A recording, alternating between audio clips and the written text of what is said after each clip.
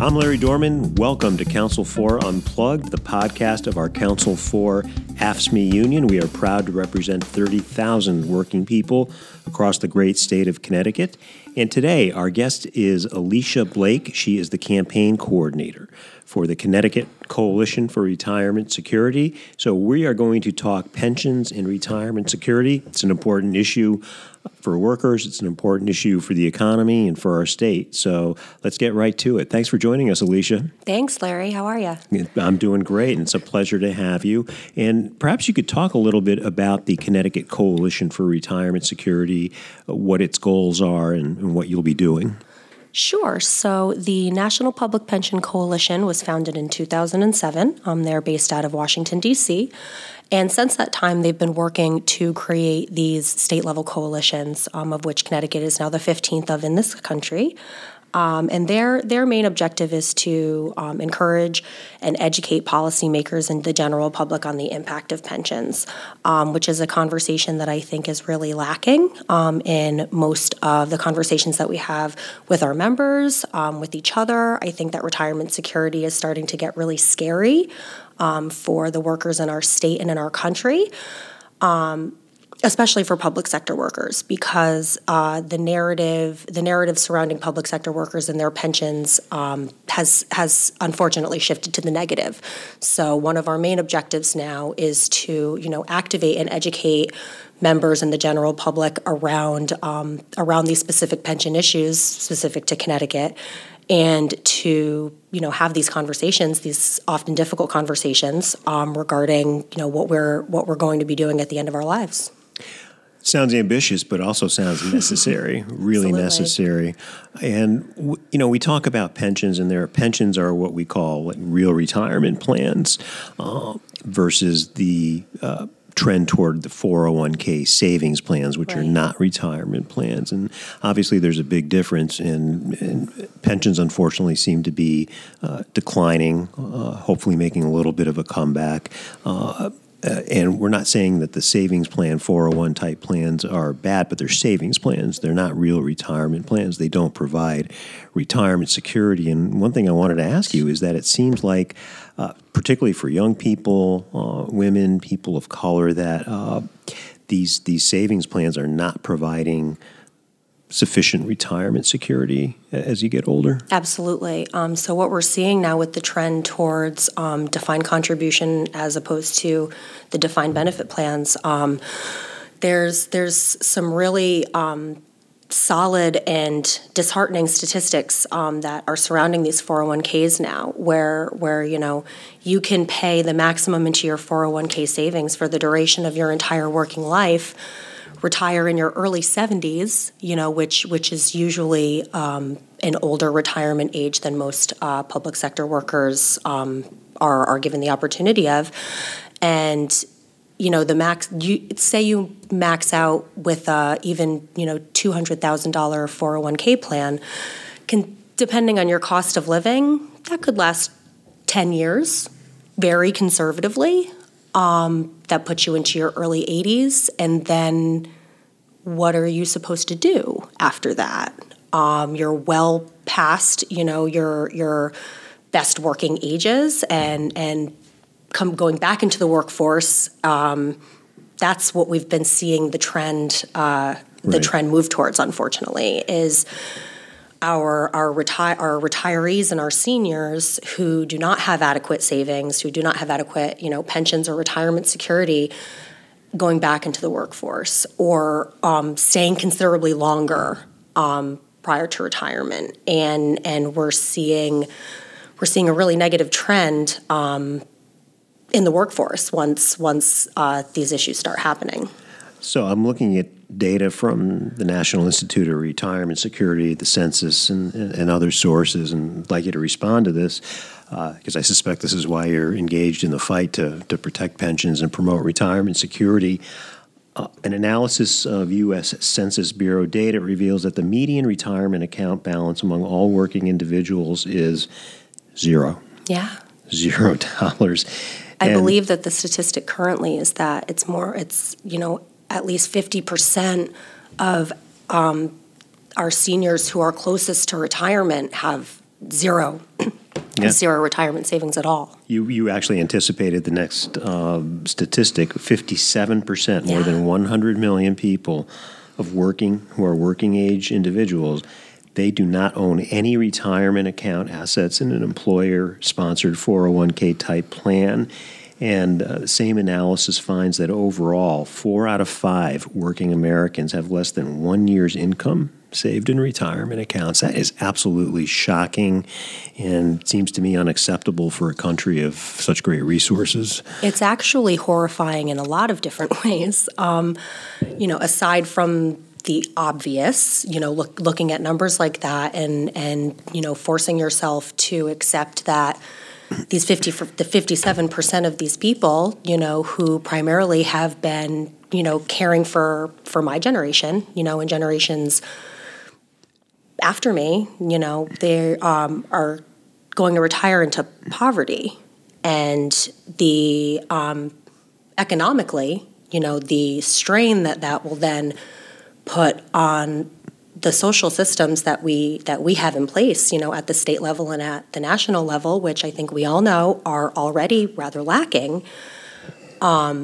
I can't even imagine, what the economic detriment to our state specifically, but nationally. It's not a matter of whether or not you're a worker who will or will not be receiving a pension or retirement. It's a matter of whether or not you are an American living in this country who's going to suffer the economic distress that Right. our entire generation is going to feel once this happens. Again, the numbers are so troubling to me. I just want to reassert them, reemphasize them, but also we're going to talk about the positive things that are happening with the campaign for retirement security. But again, particularly looking at millennials, the people who will be Right. young people who will hopefully be supporting us. Right.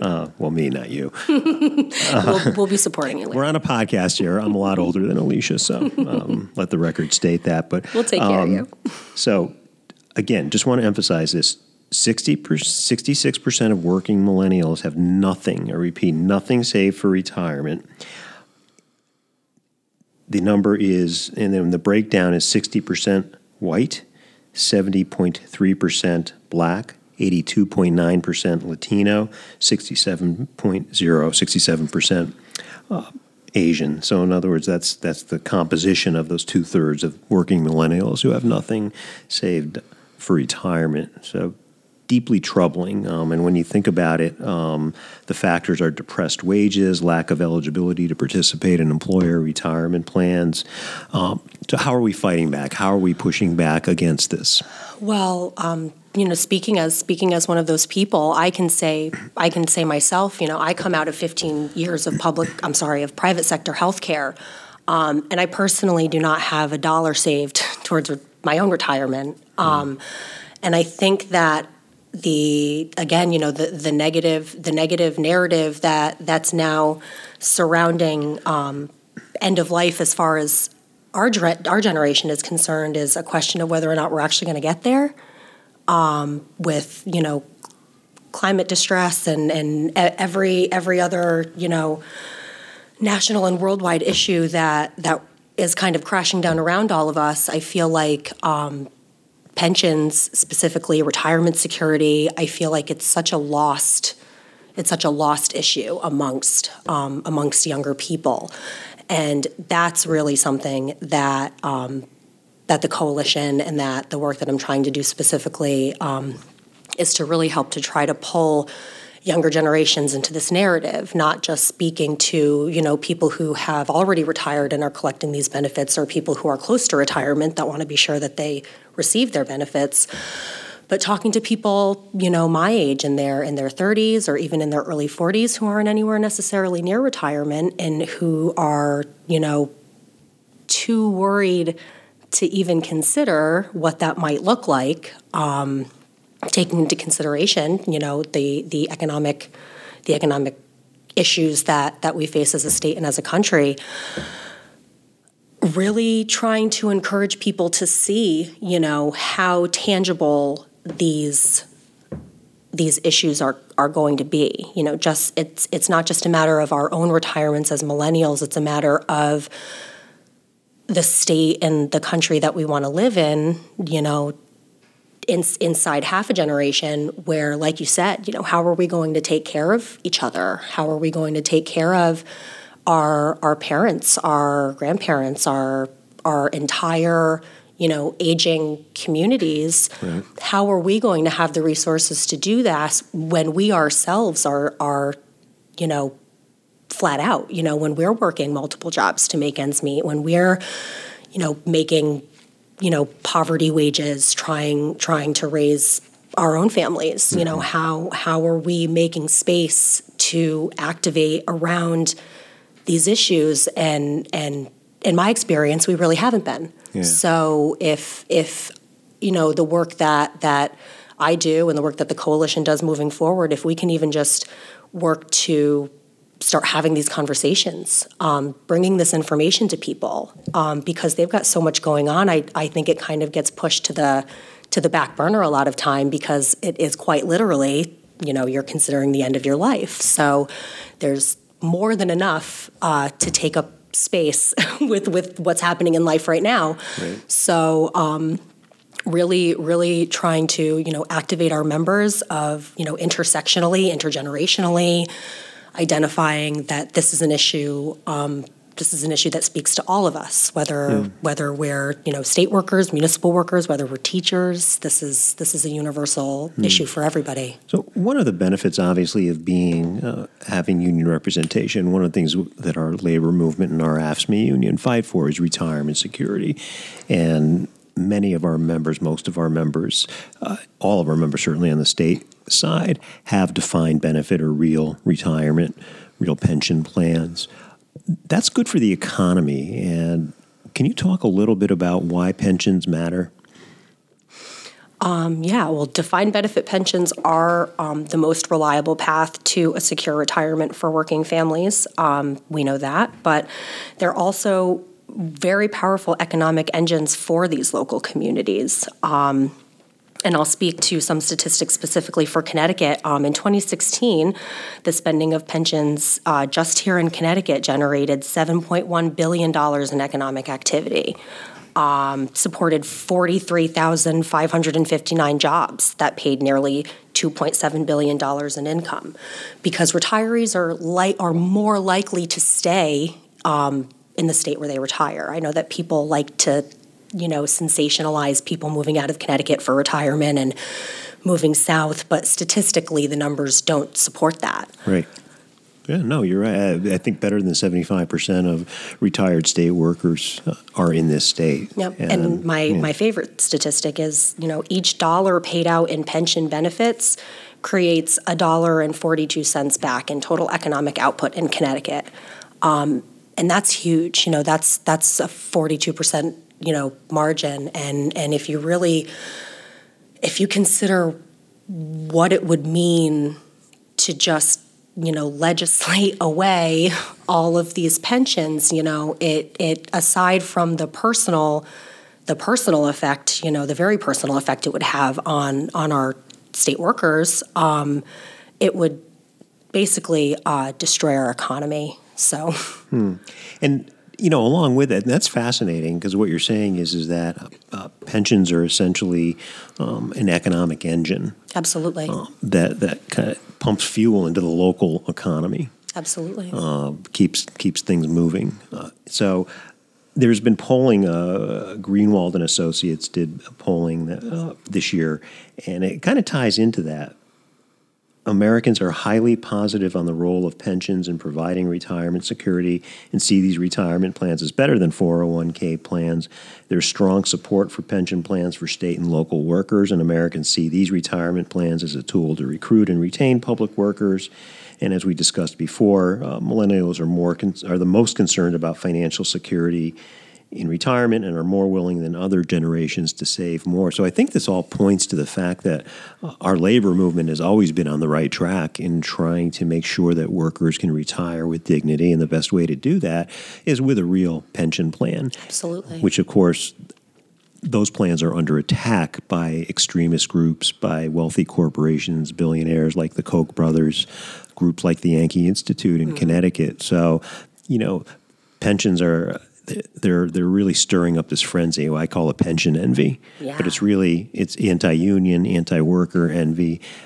And the goal, if they were to get their way, would actually be to destroy economic security, and it would harm the economy even further. Absolutely. I think I love that that pension envy term, because I think that with the work that we do in the labor movement, it's really about having these conversations with people and helping to shift the narrative away from why you have something that I don't, and towards the fact that all of us as workers and as people deserve these rights. And we should be working to fight for whoever we're able to, and I feel especially for public sector workers, for our public servants who keep our state and country running every day. They teach our children, they plow our streets, they build our bridges. We wouldn't be able to exist as a civilized society without these people. And, and the idea originally was for us as a community and as a country to responsibly and respectfully care for everybody. And we've got away from that. And I don't think that there's many people who would question me saying that. I really think that I agree. I really think that we're starting to get away from that, and the fact that the pensions were allowed to go unfunded for as long as they were, I think that set us up. That set them up perfectly to be able to tear down the economic security surrounding pensions, to have all of these special interest groups make it super easy for them to, infiltrate and sensationalize what's happening here, and to, turn that pension envy into full-on, finger pointing and blame gaming our public servants who, serve every single one of us every day without condition, as being as being greedy and as being the issue here, when the issue is, we're breaking our promises to working people. And numerous studies, jump in, there are studies out there, Boston College study, for example, when you look at state employee pensions, you just hit the nail on the head. The benefits are reasonable and moderate. It's not a benefit issue. It's what you just said. It's that, and this has happened in municipalities and in state governments across the country, the employer has failed on its obligations. It's failed to properly fund pensions, and state employees have agreed to numerous concessions, along with reamortizing the pension, refinancing the pension debt. Their state employees are paying more into their pension. So this problem will get addressed and be taken care of, in large part because of the sacrifice of unionized state employees. So that's a really important point. It's not about the benefits. It's the fact that government has failed, governmental leaders have failed on their obligation. Absolutely. And our guest here is Alicia Blake. She is the campaign coordinator for the Connecticut Coalition for Retirement Security. Your website is protectpensions.org. Protectpensions.org. That will bring you to the main National Public Pension Coalition page, and then they've got a page for Connecticut there as well that gives specificities. Good. I would encourage our listeners to go there. And my contact is also on there, so anybody that wants to reach out to me can do that as well. Good. And I surf that site a lot. I go to that site a lot, and it's a great resource. It is a great resource, and one of what you'll see on protectpensions.org are studies showing that also states and municipalities that went to the 401k model are switching back to defined benefit plans. We actually have an example of that right here in Connecticut with the Branford Police Department. Had collectively bargained out the defined benefit pensions, and had switched to a 401k plan, and it failed miserably. And, they were unable to retain officers. They were unable to recruit officers, and it really it was such a detriment to the town and to their police department that they've actually now gone back. Right. They've recently said this was a failed experiment. Great point. And it's time for us to fix this. And so they're actually in the process of doing that. There are a couple other notorious examples around the country, but that's one that's very close to home. Yeah, and that's an excellent anecdote, because the issue here is that we've seen, there was an article a couple years ago in, I believe, the New Haven Register about the Naugatuck Fire Department losing firefighters to New Haven, and one of the firefighters made it very clear that, given the difficulties and the stresses of the job, Absolutely. It made much more sense for him and his family to have a defined benefit plan. So you have cities and towns that invest in training and trying to have the best public servants possible, whether they're police, firefighters, sanitation workers, whatever.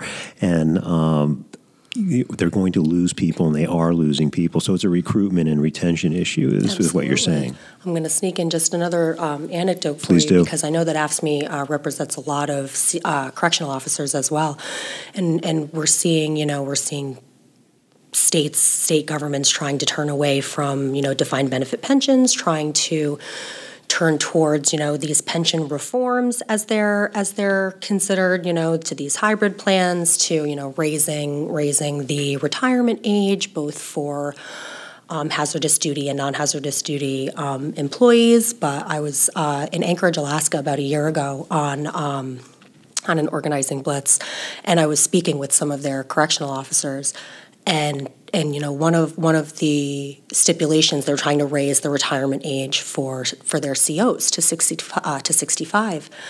And there was actually a study done in Anchorage where the average life expectancy of a correctional officer in Alaska is 62. So they're basically trying to force COs to work until they're dead and forfeit their retirement security. So it's really a constant fight against these things that may seem reasonable on the surface. Statistically, people are living longer, so it makes sense to raise the retirement age, right? In some instances, maybe, but we really have to pay attention to how these reforms and these policies are going to affect workers, particularly, in their specific jobs, because the work that a correctional officer does, and a work that a teacher does, and a work that my dad does for the Department of Transportation, they are not the same jobs, even if they are all considered public sector workers. So we really have to pay attention. We have to be very careful when we talk about pension reforms like that. Right, and our guest has been Alicia Blake. She's the campaign coordinator for the Connecticut Coalition for Retirement Security. And before we close out, Alicia, I know you've got a website and social media presence. Perhaps you could talk about that? Sure. So you can check us out at the Connecticut Coalition for Retirement Security on Facebook. We are also on Twitter. Twitter handle is @CTPensions. And again, if you check us out on protectpensions.org and click on that Connecticut tab, you can get my direct information, anything that anybody needs from me here in the state. Please feel free to reach out. Thank you so much for joining us today. Thank you so much, Larry. As always, thanks for listening to our Council 4 Unplugged podcast. You can find us on all major social platforms by searching for Council 4 AFSCME. Our website is council4.org. My name's Larry Dorman, and you've been unplugged.